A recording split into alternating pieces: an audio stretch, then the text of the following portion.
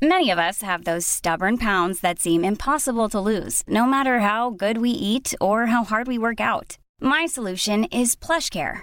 PlushCare is a leading telehealth provider with doctors who are there for you day and night to partner with you in your weight loss journey. They can prescribe FDA-approved weight loss medications like Wegovy and Zepbound for those who qualify. Plus, they accept most insurance plans. To get started, visit plushcare.com/weightloss. That's plushcare.com/weightloss. Ready to pop the question? The jewelers at BlueNile.com have got sparkle down to a science with beautiful lab-grown diamonds worthy of your most brilliant moments. Their lab-grown diamonds are independently graded and guaranteed identical to natural diamonds. And they're ready to ship to your door. Go to BlueNile.com and use promo code LISTEN to get $50 off your purchase of $500 or more. That's code LISTEN at BlueNile.com for $50 off. BlueNile.com, code LISTEN.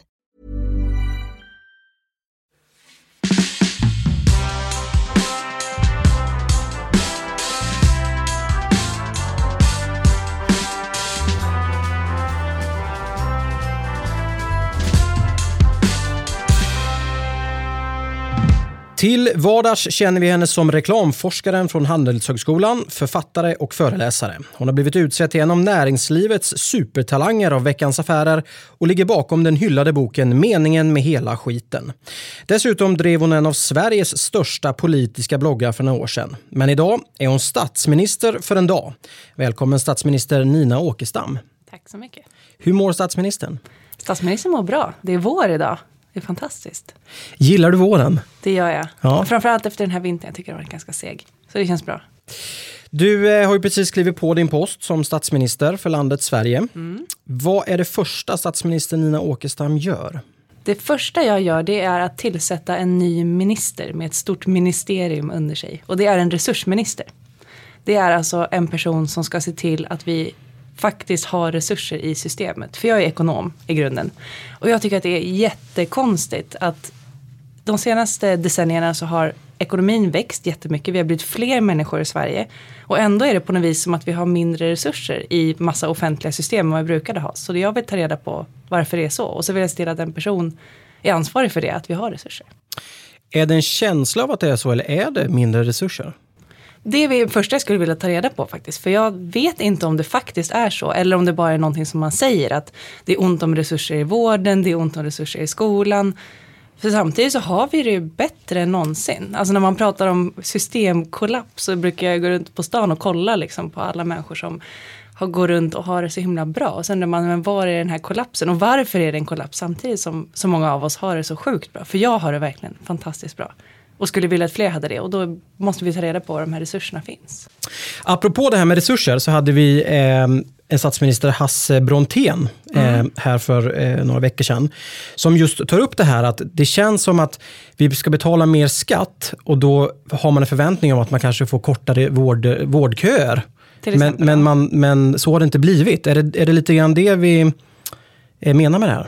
Ja, det är en del av det. Absolut, att liksom kolla var i systemen, om det liksom rinner ut pengar någonstans eller om det helt enkelt är att vi faktiskt betalar för lite in i det gemensamma med tanke på hur mycket vi tjänar. Det vet jag inte.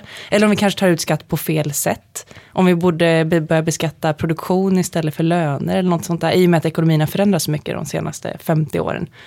Och det här skattesystemet är ju byggt på en helt annan ekonomi egentligen. Men det är också, tycker jag, att se resurser lite bredare. För jag ser det som att det finns i alla fall minst 3 delar av resurser. Dels är det pengar, det man ofta snackar om. Sen är det ju naturresurser, alltså miljö. Som ju självklart, tycker jag som statsminister, måste hänga ihop med pengarna. Alltså vi kan inte ta ut pengar om det liksom inte finns backup för det i våra naturresurser. Och sen är det såklart människoresurser också. Och de här 3 sakerna hänger ihop jättemycket. Och det är konstigt, tycker jag, idag att det inte finns en person som är ansvarig för att jämka dem mot varann. Och människoresurser vet vi att vi har mycket mer nu än vad vi någonsin haft förut. För vi är fler och vi är mer högutbildade och vi lever längre. Alltså allt det här måste ju vara bra saker, tänker jag. Och det måste vi ju få tag på något vis. Det låter lite som ett hållbarhetstänk också på något sätt. Alltså, där brukar man ju prata om just ekonomisk hållbarhet, social hållbarhet och miljö då, hållbarhet. Ja, men precis. Och jag kommer ju verkligen från ett hållbarhetshåll i mitt politiska engagemang, kan man väl säga. Jag tycker det är superspännande. Framförallt när man är ekonom så är det ju jättespännande att försöka fatta hur allt det där hänger ihop. För ekonomi handlar om att hushålla med resurser. Det är ju det är. Det handlar egentligen inte om pengar. Så självklart så handlar det om att alla delar av resurserna vi har måste liksom hänga ihop och måste jämkas mot varann. Alltså varför tror du att vi har kommit hit och där vi känner att det är brist på resurser? Jag tror att det beror på att mycket av de samhällssystem vi har byggdes för väldigt länge sedan när hela världen såg helt annorlunda ut. Och det handlar ju dels om hur vi jobbar, hur vi lever, hur många människor det är som bor på olika ställen. Alltså idag är det kanske färre på landsbygden, fler i städer. Men också att vi producerar saker på ett helt annat sätt. De flesta människor förr i tiden var ju liksom anställda på kanske samma jobb jättelänge och nu är man inte alls det. Och allt det där tror jag är det som gör att det skaver. Att vi försöker liksom trycka in en fot i en sko som inte passar längre och liksom inte har passat på skitlänge. Och det tror jag är där man måste börja. Alltså verkligen lyfta blicken jättemycket. Vad tror du kommer fram till då? Är det mindre resurser eller är det bara en känsla av att det är mindre resurser? Jag tror att det är en känsla. För att det finns, jag har väldigt svårt att se hur eller det går ju inte. Eftersom BNP växer hela tiden så har vi ju faktiskt mer värde i systemet. Men däremot vet jag inte var det värdet finns. Man pratar ju också om ökande ojämlikhet. Alltså att de som är rika får mer och mer. De som är fattiga får inte mindre men det stagnerar och skillnaderna ökar. Så det är någonting som man måste, och där finns det ju redan hur mycket människor som vet hur mycket som helst. Så då måste man ju ro in såklart i det här och, så de får komma med sina tankar. Vi kommer komma till din regering sen. Men har vi något namn på den här resursministern? En person alltså? Ja, självklart. Ja. Inga-Britt Ahlenius måste Inga-Britt Ahlenius. Varför var ju henne till en bra resursminister? Men för hon är helt omutbar, har jag fått intrycket av. Alltså hon är den som sitter och stirrar liksom stenhårt ner alla människor som försöker smita undan och påstå att saker inte går eller att de inte kan komma fram till det här. Och det tror jag är precis en sån man behöver som resursminister. Plus att då som, vad heter det ens? Auditor, revisor på svenska? Det är hon ju inte. Liksom, hon är inte företagsrevisor. Men som den som liksom granskar verksamheter och granskar pengar. Är det något hon är bra på, tänker jag, så är det att hålla koll på vad resurser är och vad de borde vara och se till att de hamnar där. Tycker att det är lite för mjäkigt och att man daltar lite för mycket med resurserna idag? Med tanke på ditt val av resursminister. Ja, alltså jag tycker man daltar för mycket med de som är ansvariga för resurserna och för lite med de som är resurserna. Alltså man daltar alldeles för lite med alla människor som jobbar i till exempel vården, skolan, samhället i stort. Samtidigt som man daltar för mycket med den som liksom blåser bort en massa pengar eller miljö eller människor. De kommer undan för lätt, tycker jag. Så det är de jag tänker att Inga-Britt ska ge sig på. För att flytta över resurser till människorna på det stora hela. Så det första statsminister Åkestam gör är att tillsätta en resursminister. Om vi tittar framåt då, vi tittar på visionen för Sverige som statsministern ska skapa. Hur låter den? Hur ser visionen ut? Visionen måste vara, tänker jag, det enda rimliga är att säga att alla i Sverige ska vara lyckliga. Alla människor som bor i det landet som jag leder måste kunna vara nöjda och lyckliga med sina liv. Och för att komma dit krävs det ju en massa saker, såklart. Men allt annat tycker jag är sekundärt. För att jag tänker att ekonomi, vård, skola, allt annat har syftet att människor ska ha det bättre än vad de har idag. Och det tycker jag också är politikens syfte, att se till att människor får det bättre. Och då finns det olika mått man kan tänka sig. Nu kommer min forskarsida fram här. Är det just lycka som gäller? Men jag tror att lycka är ett ganska bra mått. För det visar sig i massa studier att människor är rätt bra på att bedöma sin egen lycka. Och då finns det också massa forskning som man kan basera det här på. Till exempel så vet vi att lyckan av mer pengar ökar bara till en viss nivå och sen avtar den. Så då kan man ju titta på hur man skulle just designa skattesystem och så för att se till att fler kommer upp på en nivå där de är lyckliga av sina pengar och sen så kan man börja liksom ta det lite lugnare när man redan har det bra. Det är ju verkligen ingenting man mäter ett lands framgång på idag. Nej, och det är så knäppt tycker jag. För att om man frågar människor, alltså typ med sina kompisar, så här, vad vill du med ditt liv? Så är det ofta att man vill påverka saker, man vill förändra liksom saker så att det ska bli bättre för en själv och de man bryr sig om och kanske för liksom hela världen om man är lite mer storsint eller storslagen kanske man ska säga. Så att det känns som det mest naturliga att börja i. Vad gör folk lyckliga? Och så tar man det därifrån. Borde vi inte vara lyckliga då, redan, tänker jag? Vi är ju rätt lyckliga. Alltså de flesta människor i världen är ganska lyckliga. Men jag tror också att det finns många människor som inte är lyckliga. Delvis på grund av hur samhället ser ut. Där kan det vara allt ifrån just ekonomisk ojämlikhet, att man liksom inte har råd att göra det alla andra gör trots att man jobbar jättemycket. Eller att man liksom blir diskriminerad, alltså orättvisor. Eller bara liksom trassel i allmänhet gör ju människor ganska olyckliga, tror jag. Så att förenkla och red upp och försöka ta reda på vilka förändringar man skulle behöva göra för att så många som möjligt skulle bli lyckligare på kort tid. Kan alla bli lyckliga? Det måste jag tro. Annars tror jag inte jag är en bra statsminister. Det måste i alla fall vara ambitionen. Du var lite grann inne på det, vi kan designa skattsystem och sådär för att vi kan maximera kanske då eller minimera kostnaden av lyckan, eller hur ska man uttrycka det? Men hur gör vi då? Om vi ska vara lite praktiska i det här, hur får vi folket, alla svenskar och alla medborgare i världen att bli lyckliga? Där skulle jag vilja gå lite till forskningen och kolla. Nej, men det första vi gör är naturligtvis dra upp en väldigt stor vision av att alla ska bli lyckliga och sätta ett datum för när det ska hända. För det vet vi också att människors psykologi funkar så att vi gärna ser fram emot saker. Och om vi vet att om 2 år så kommer vi alla vara lyckliga, så kommer vi bli mycket lyckligare redan idag. Det är det som kallas för nextopia. Som Mikael Dahlén, som du nämnde, kommer bli en framtida statsminister för en dag, har kommit fram till den teorin. Som också, det har visat sig stämma i jättemånga studier. Så vi ser gärna fram emot saker. Så jag tror det första steget är just att säga, det här är målet och det här kommer vi nå. Allt går, det här går också. Då har vi redan kommit en bra bit på vägen. Och sen handlar det om, tror jag, att identifiera de grupperna där det finns liksom stora grupper av människor som med ganska enkla medel skulle kunna bli mycket lyckligare. Och till exempel människor som har det riktigt tufft ekonomiskt. Där vet vi att mer pengar gör dem mycket, mycket lyckligare. Och där har vi ju massa pengar i systemet som vi skulle kunna transferera till dem. Så det skulle kunna vara ett sätt. Motverka segregation, diskriminering tror jag är väldigt effektivt. Att alla människor får känna att de liksom har samma förutsättningar att göra saker de vill göra. Skitbra. Och sen men att alla människor får en större chans att känna att de tror på systemet. Liksom. Så det tror jag att mycket handlar om att bara säga så här ska det bli och nu kommer vi göra det. Så visionen i sig är väldigt viktig? Verkligen. Ja. Och det tror jag också är, om man ska prata hur det ser ut nu och varför det här tyvärr nog inte skulle bli det första jag gjorde om jag faktiskt var statsminister. För då skulle jag typ sitta och förhandla om massa saker som inte alls handlar om det här i en dag och sen var den dagen slut. Nej, men så tror jag just att det är det. Vi har inte byggt in någon nextopia i politiken just nu. Vi vet inte vad vi kämpar mot riktigt. Vad är liksom målet, idealet?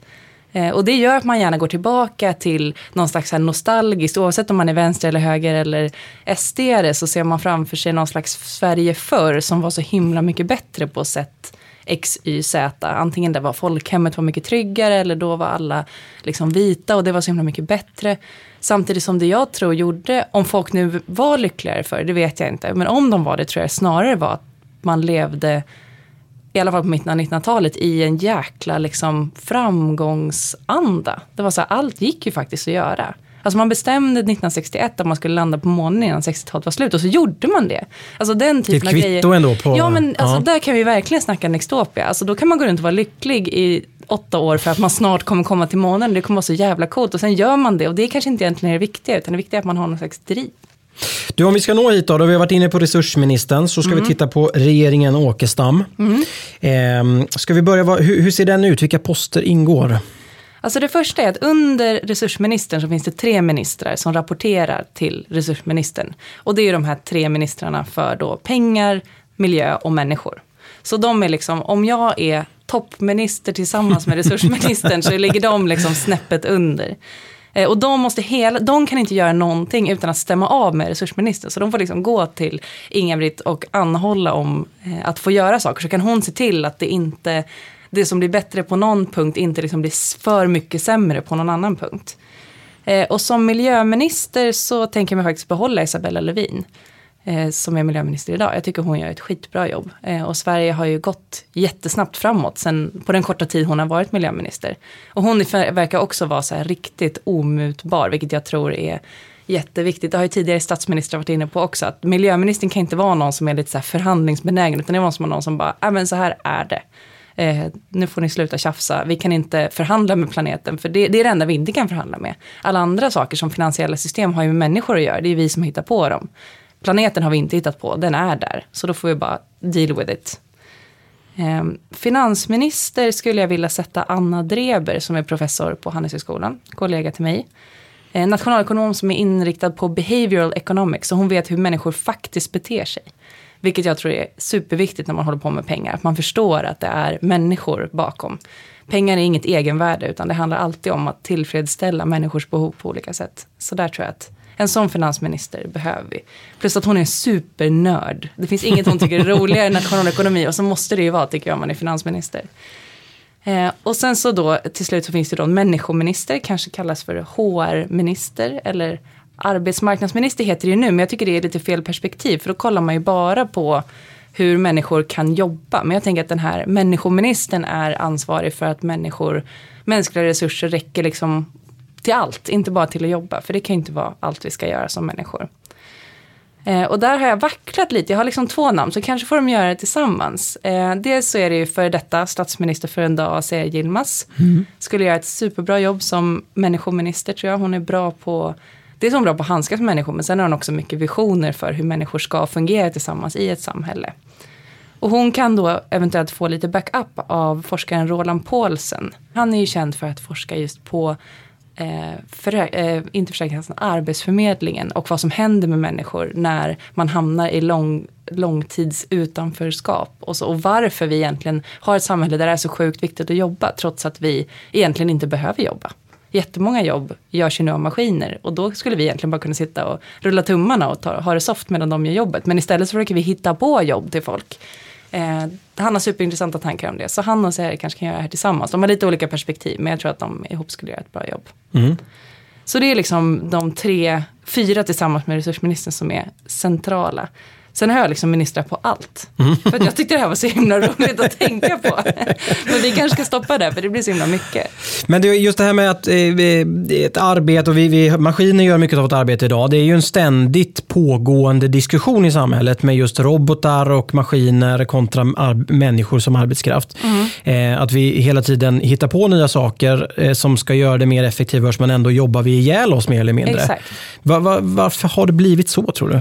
Rent krasst tror jag att det beror på att vårt skattesystem är designat som det är. Att vi förlorar pengar när produktion flyttas från människor till maskiner. För att vi framförallt beskattar löner. Det är mycket högre skatt på lön och arbete än vad det är på kapital till exempel. Och det gör att varje gång en person får sparken och han eller hennes jobb ersätts av en maskin så förlorar hela samhället på det. Fast vi egentligen rent krasst vinner. För att nu är det en till människa som är frigjord och kan göra antingen något den personen vill göra eller jobba med någonting annat som kan hjälpa andra bättre. För jag tycker att det känns helt bakvänt att man ska göra saker som människa som en maskin kan göra istället. För då... Nej, men det blir liksom ingen poäng med det. Och därför har vi hamnat i det här att vi skapar jobb för att egentligen då skapa skatteintäkter. Men det är ett rent feltänk. Så jag skulle vilja ta in någon superbra ekonomarmé som bara kunde designa ett nytt skattesystem så att vi faktiskt allihopa tjänar på när vi hittar på bra saker för mänskligheten. Borde man beskatta robotar? Robotars arbete? Nej, det tror jag inte. Jag tror att vi ska sluta beskatta arbete överhuvudtaget och beskatta kanske produktion istället eller kapital. Mer kapital och mindre, att vi börjar liksom beskatta inkomster snarare än arbete. Det här är liksom inte tänkt klart på. Jag känner att jag måste ha skarpa rådgivare i den här frågan. Behöver en dag till. Ja, precis. Kanske dag 2 kan vi gå in på. Så här, ska vi... Men jag tror inte att det handlar om att beskatta robotar i sig. Alltså att ersätta mänskliga arbetade timmar med. För då ska vi börja beskatta liksom iPhones som vi kan mejla med. För de gör ju att det går snabbare än att vi ska gå till posten och lämna ett brev. Och det är det man måste hela tiden komma ihåg. Att allt vi gör idag går ju så sjukt snabbt. Alltså vi borde kunna jobba typ 5 minuter om dagen, rent krasst. Och ha samma ekonomiska nivå som på 50-talet. Och det skulle vi nog kunna ha. Men vi har ju valt att inte ta ut vår produktivitetsökning i arbetstidsförkortning alls. Och det känns också som en sån här grej som är så här, varför pratar man inte om det? Det är så självklart att man borde ha med det, i alla fall ha med det på bordet. Sen kan man komma fram till att nej, men vi tror inte att det här är den bästa lösningen.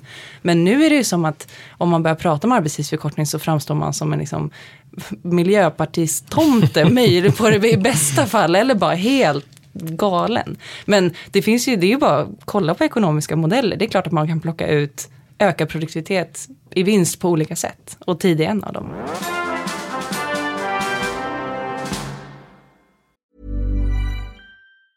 Many of us have those stubborn pounds that seem impossible to lose, no matter how good we eat or how hard we work out. My solution is PlushCare.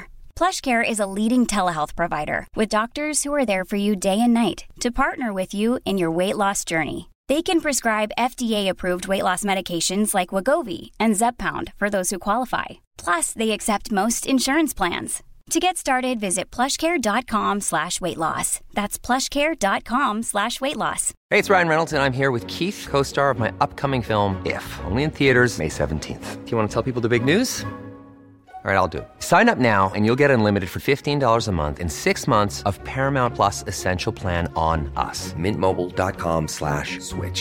Upfront payment of $45 equivalent to $15 per month. Unlimited over 40 gigabytes per month. Face lower speeds. Videos at 480p. Active Mint customers by 531.24 get 6 months of Paramount Plus Essential Plan. Auto renews after 6 months. Offer ends May 31st, 2024. Separate Paramount Plus registration required. Terms and conditions apply if rated PG. Hiring for your small business? If you're not looking for professionals on LinkedIn, you're looking in the wrong place. That's like looking for your car keys in a fish tank. LinkedIn helps you hire professionals you can't find anywhere else, even those who aren't actively searching for a new job but might be open to the perfect role. In a given month, over 70% of LinkedIn users don't even visit other leading job sites. So start looking in the right place. With LinkedIn, you can hire professionals like a professional. Post your free job on linkedin.com/people today.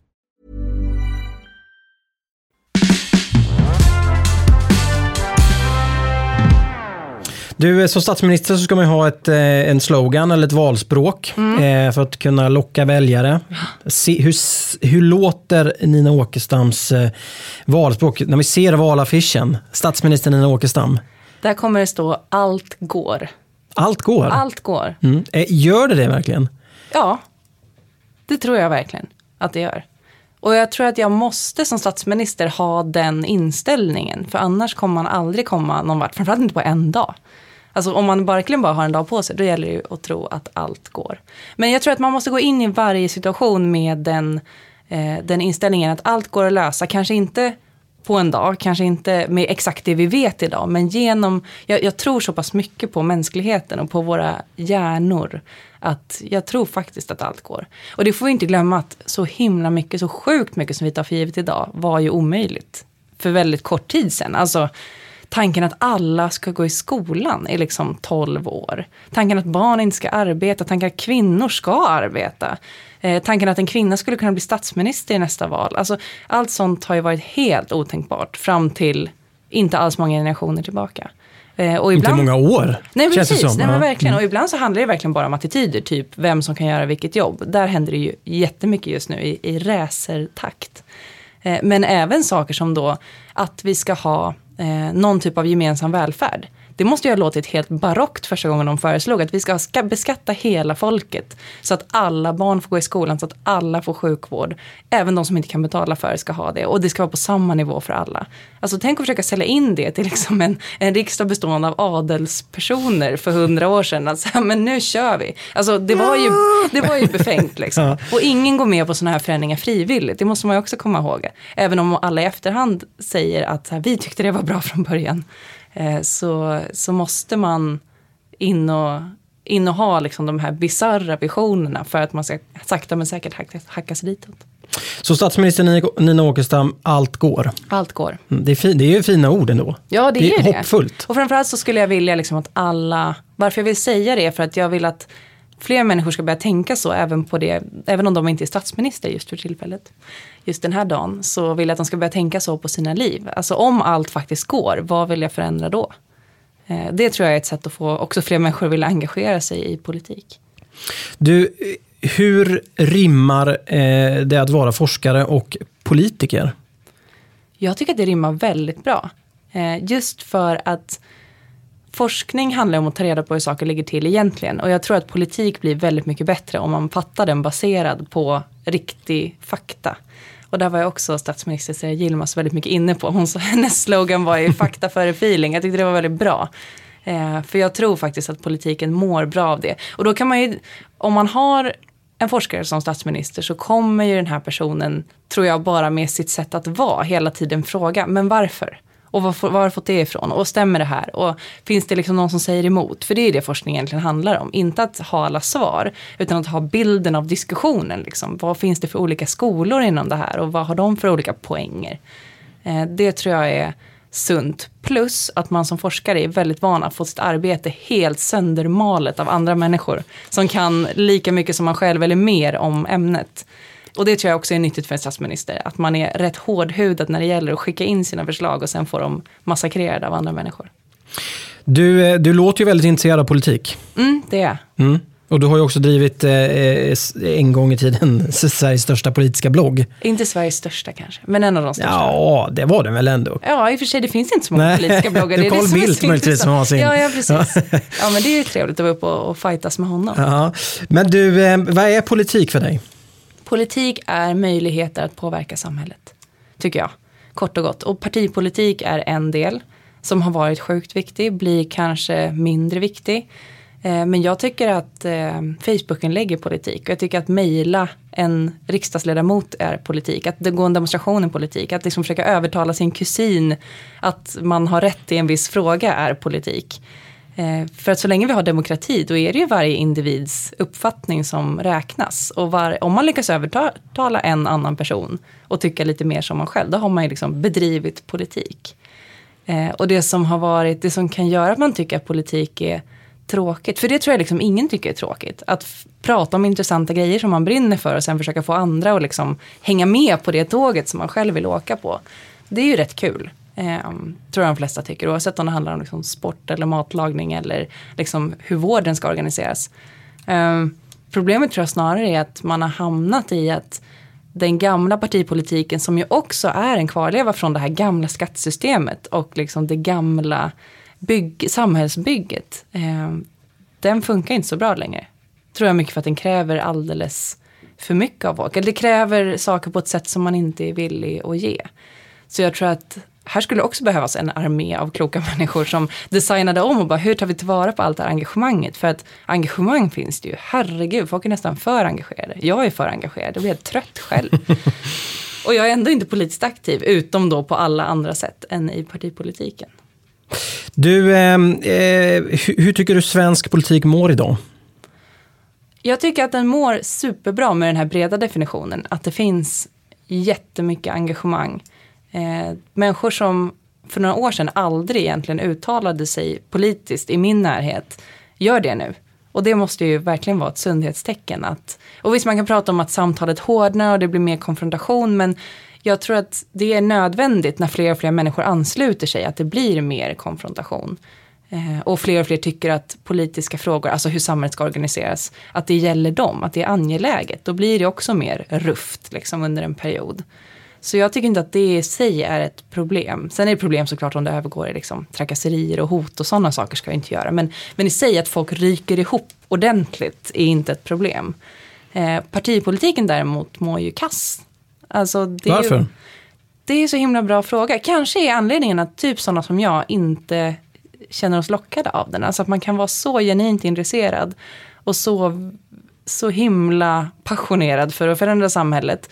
Och jag var ju snabbt en kort tid inne i Miljöpartiet, men insåg ganska snart att inte att partiet inte var något för mig, utan att just det sättet att jobba på inte var någonting för mig. Och jag kan ju bara prata för mig själv, men det hade ju mycket att göra med att jag kände att jag väldigt snabbt, mitt engagemang var tvunget att slipas av liksom väldigt snabbt för att man skulle orka med, för det är så himla mycket att ta hänsyn till då.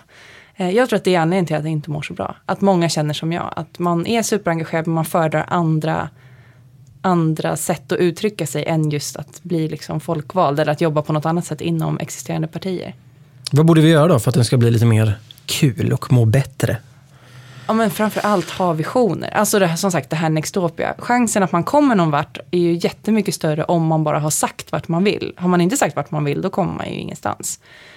Och utan visioner tycker jag också att det är omöjligt att rösta på någon. För att ingen politiker kan ju svara på hur hen står i alla sakfrågor som skulle kunna komma upp inom en mandatperiod, om den mandatperioden är längre än en dag, som min då.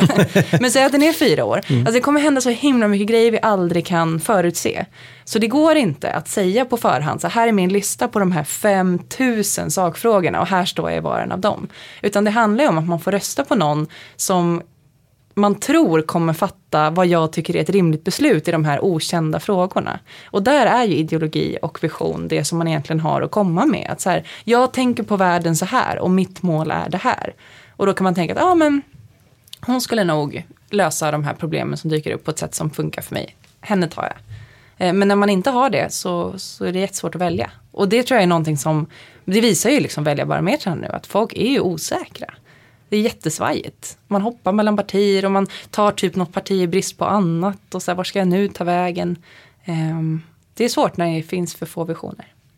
Så mer vision i partipolitiken då? Ja, och våga ta ut svängarna. För att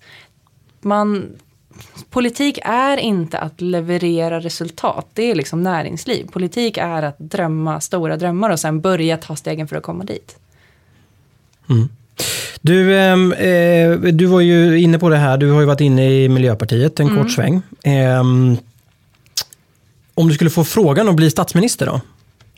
Skulle du tacka ja då? Självklart. Skulle du det? Ja, gud vad kul. Alltså, jag har en livsfilosofi som bygger på att ha så många historier att berätta som möjligt när jag dör. Och då måste man ju tacka ja till den här typen av bizarra förfrågningar. För jag skulle vara helt oförberedd. Jag har egentligen inga kompetenser som krävs för att ha det jobbet. Men en annan grej jag har som filosofi är att jag alltid tackar ja för att jag litar på att andra människor gör sitt jobb. Så om någon har ställt mig frågan så har nog de tänkt till. Så att det är inte mitt ansvar. Blev jag tillfrågad så har jag rätt att säga ja. Och sen får de skylla sig själva om det blir fel. Men i det här fallet så tänker jag framför allt att vilka sjukt intressanta historier. Även om man får sitta kvar då i 2 dagar. Så, eller en dag. Så skulle det nog bli rätt roliga historier att berätta. Ja. Så det ska jag säga ja till. Vi leker med tanken att vi öronmärker 100 miljarder. Från statsbudgeten till statsminister Nina Åkestam. Till forskaren Nina Åkestam på Handelshögskolan. Det ska bli väldigt intressant att höra hur man spenderar 100 miljarder med den bakgrunden. Vad satsar vi på? Det första jag satsar på är just resursministeriet. Att Inga-Britt Ahlenius helt enkelt får så mycket pengar. Hon får säga, för hon är bra på pengar. Hon får säga hur mycket hon behöver för att kunna ta reda på ordentligt. Liksom kartlägga de resurser vi har och vad de egentligen räcker till. Och vilka som sitter på vilka resurser. Och inte börja prata om hur de ska omfördelas utan bara hur 17 ligger det till.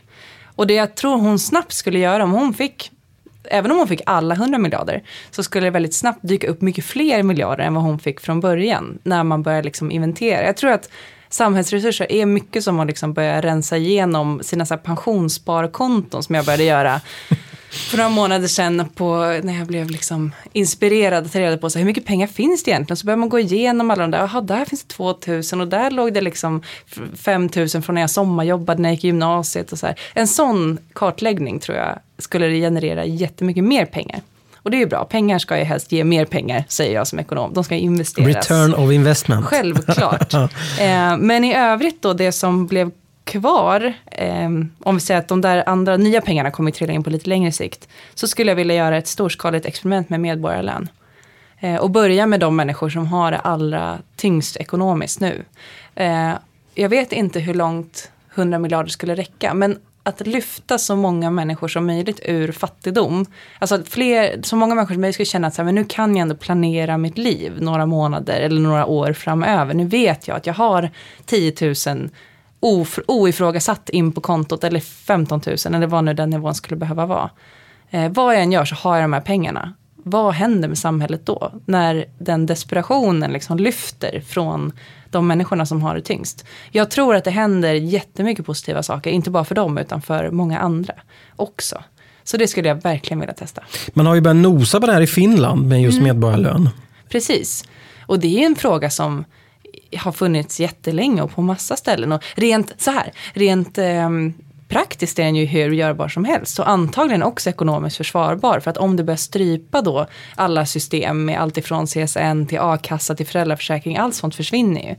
Och inklusive det så försvinner också alla kontrollorgan. Arbetsförmedlingen behöver inte vara in och kontrollera hur många jobb du söker. Allt sånt, bara skit i det. Vi litar på att folk är folk och gör sitt bästa. Och de kan framförallt bestämma själva över sina pengar.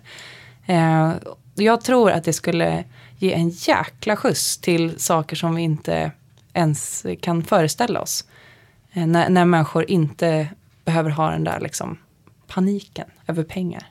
Man var ju inne på det där, man testade inte riktigt medborgarlön, man kallade det ju friår för några år sedan. Ja, just det. När man liksom fick ta ett år, tror jag det var, med betalning. Jag vet inte hur många procent betalt man fick av sin lön, men så fick någon annan kliva in och ta sitt jobb. Det är ju en liknande tanke ändå, även om man har kvar ett jobb. Ja. Och det byggde ju på att man hade ett jobb för att man ska kunna vara nyttigare där då, såklart. Och en viss typ av jobb kan man ju tänka sig också. Alltså, så var det säkert. Många jobb. Både i, alltså är man till exempel timanställd i ett bemanningsföretag så går inte det att göra. Men också är man typ chef på ett företag kanske det är svårt att göra för du kan inte bli ersatt. Så att det blir ju någon slags mitten på arbetsmarknaden som det där kan vara aktuellt för. Så det jag tänker mig är en insats som är mycket mer riktad mot de som har det allra sämst. Alltså jag tänkte på det i och med att jag köpte en majblomma igår. Att det ska behövas. Alltså att en sån som fond som stiftelse som majblomma ska behövas. Att mammor och pappor i Sverige ska behöva skriva liksom, till en stiftelse för att be om pengar till fotbollsskor. Alltså jag börjar typ grina när jag tänker på det. Det är så sjukt.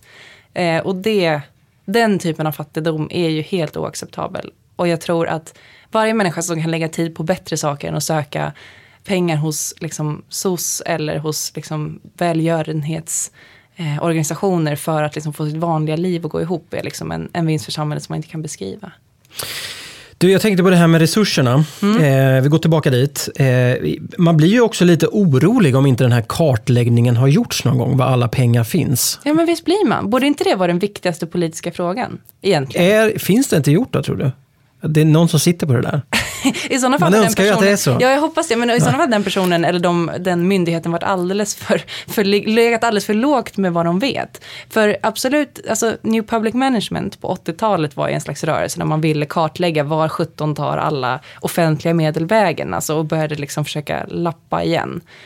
Men det ledde ju egentligen mest till en massa kontrollmekanismer som gör att än idag så sitter lärare och forskare och alla andra människor som är offentligt finansierade och liksom fyller i sjukt mycket rapporter istället för att göra sitt jobb. Så det räddade ju liksom inte så mycket. Det var ju mer ett svepskäl för att liksom skära ner på skatter. Och säkert bra till viss del, absolut. Men det här är liksom något annat jag tänker mig att man... att man just lyfter blicken. Det skulle kunna vara ett annat valspråk. Om du får stå allt går på varannan affisch så får du stå liksom lyft blicken för 17 på varannan affisch. För att det måste ju... Man kan ju inte driva ett samhälle om man inte vet...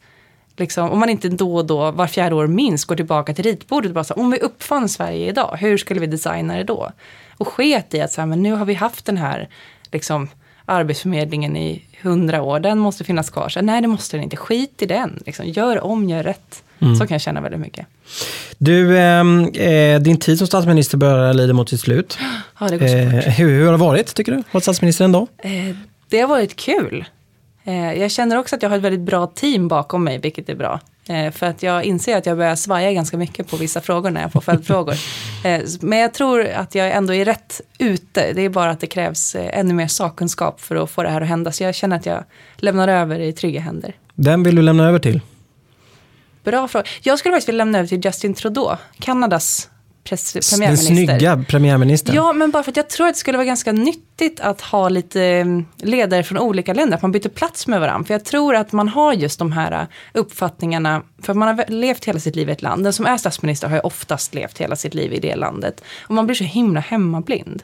Jag tycker han verkar vara bra och han verkar ha en lite allt går mentalitet. Och framförallt så tror jag att han skulle se på Sverige med dels det här självförtroende. Jag tror vi behöver mer självförtroende i Sverige. Och jag tycker han tar ofta upp Sverige som ett exempel på bra saker. Det är ju kanon. Det är klart man vill ha en statsminister som tycker att Sverige är ascoolt som land. Så det skulle han kunna bidra med. Men också att han skulle nog kunna komma in och titta på vissa grejer vi gör och vara så här, men vad 17 håller ni på med? Vad är det här? Varför har ni gjort så här? Och då är det så här, men det vet vi inte. För det var våra far- och morföräldrar som bestämde att det skulle vara på det sättet. Så kunde han kunna säga, men skit i det. Så det tror jag han skulle göra bra. Du, det har blivit dags för 12 till nationen. Med statsminister Nina Åkestam. Wow. Svenska folket sitter bänkade. Vad vill statsministern säga? Varsågod. Kära Sverige och alla svenskar. Vi är ett av världens rikaste länder. Vi har mer resurser än vi någonsin har haft tidigare. Vi har gjort och fortsätter att göra det som andra säger är omöjligt. Om någon kan förändra världen till det bättre så är det vi. Så jag önskar att alla svenskar tar 5 minuter, nu idag, och tänker stort. Hur vill vi ha det? Maila mig era drömmar, för det är mitt jobb att få dem att hända. Statsminister Nina Åkestam, fantastiskt. Tack så jättemycket för att du tog dig tid att vara med. Tack själv. Jag som har intervjuat veckans statsminister heter Anders Nyberg och nu vill vi veta vem du vill se som statsminister för en dag. Maila till oss på info@statsministerforendag.se eller skriv till oss via vår hemsida www.statsministerforendag.se.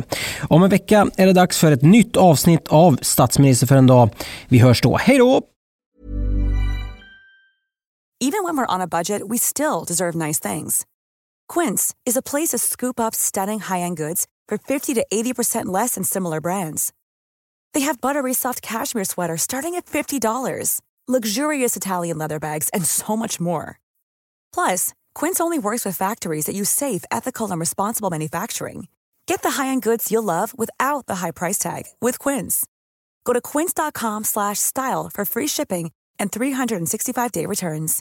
Imagine the softest sheets you've ever felt. Now imagine them getting even softer over time. That's what you'll feel with Boll & Branch's organic cotton sheets. In a recent customer survey, 96% replied that Boll & Branch sheets get softer with every wash. Start getting your best night's sleep in these sheets that get softer and softer for years to come. Try their sheets with a 30-night guarantee. Plus, get 15% off your first order at bollandbranch.com. Code BUTTERY. Exclusions apply. See site for details.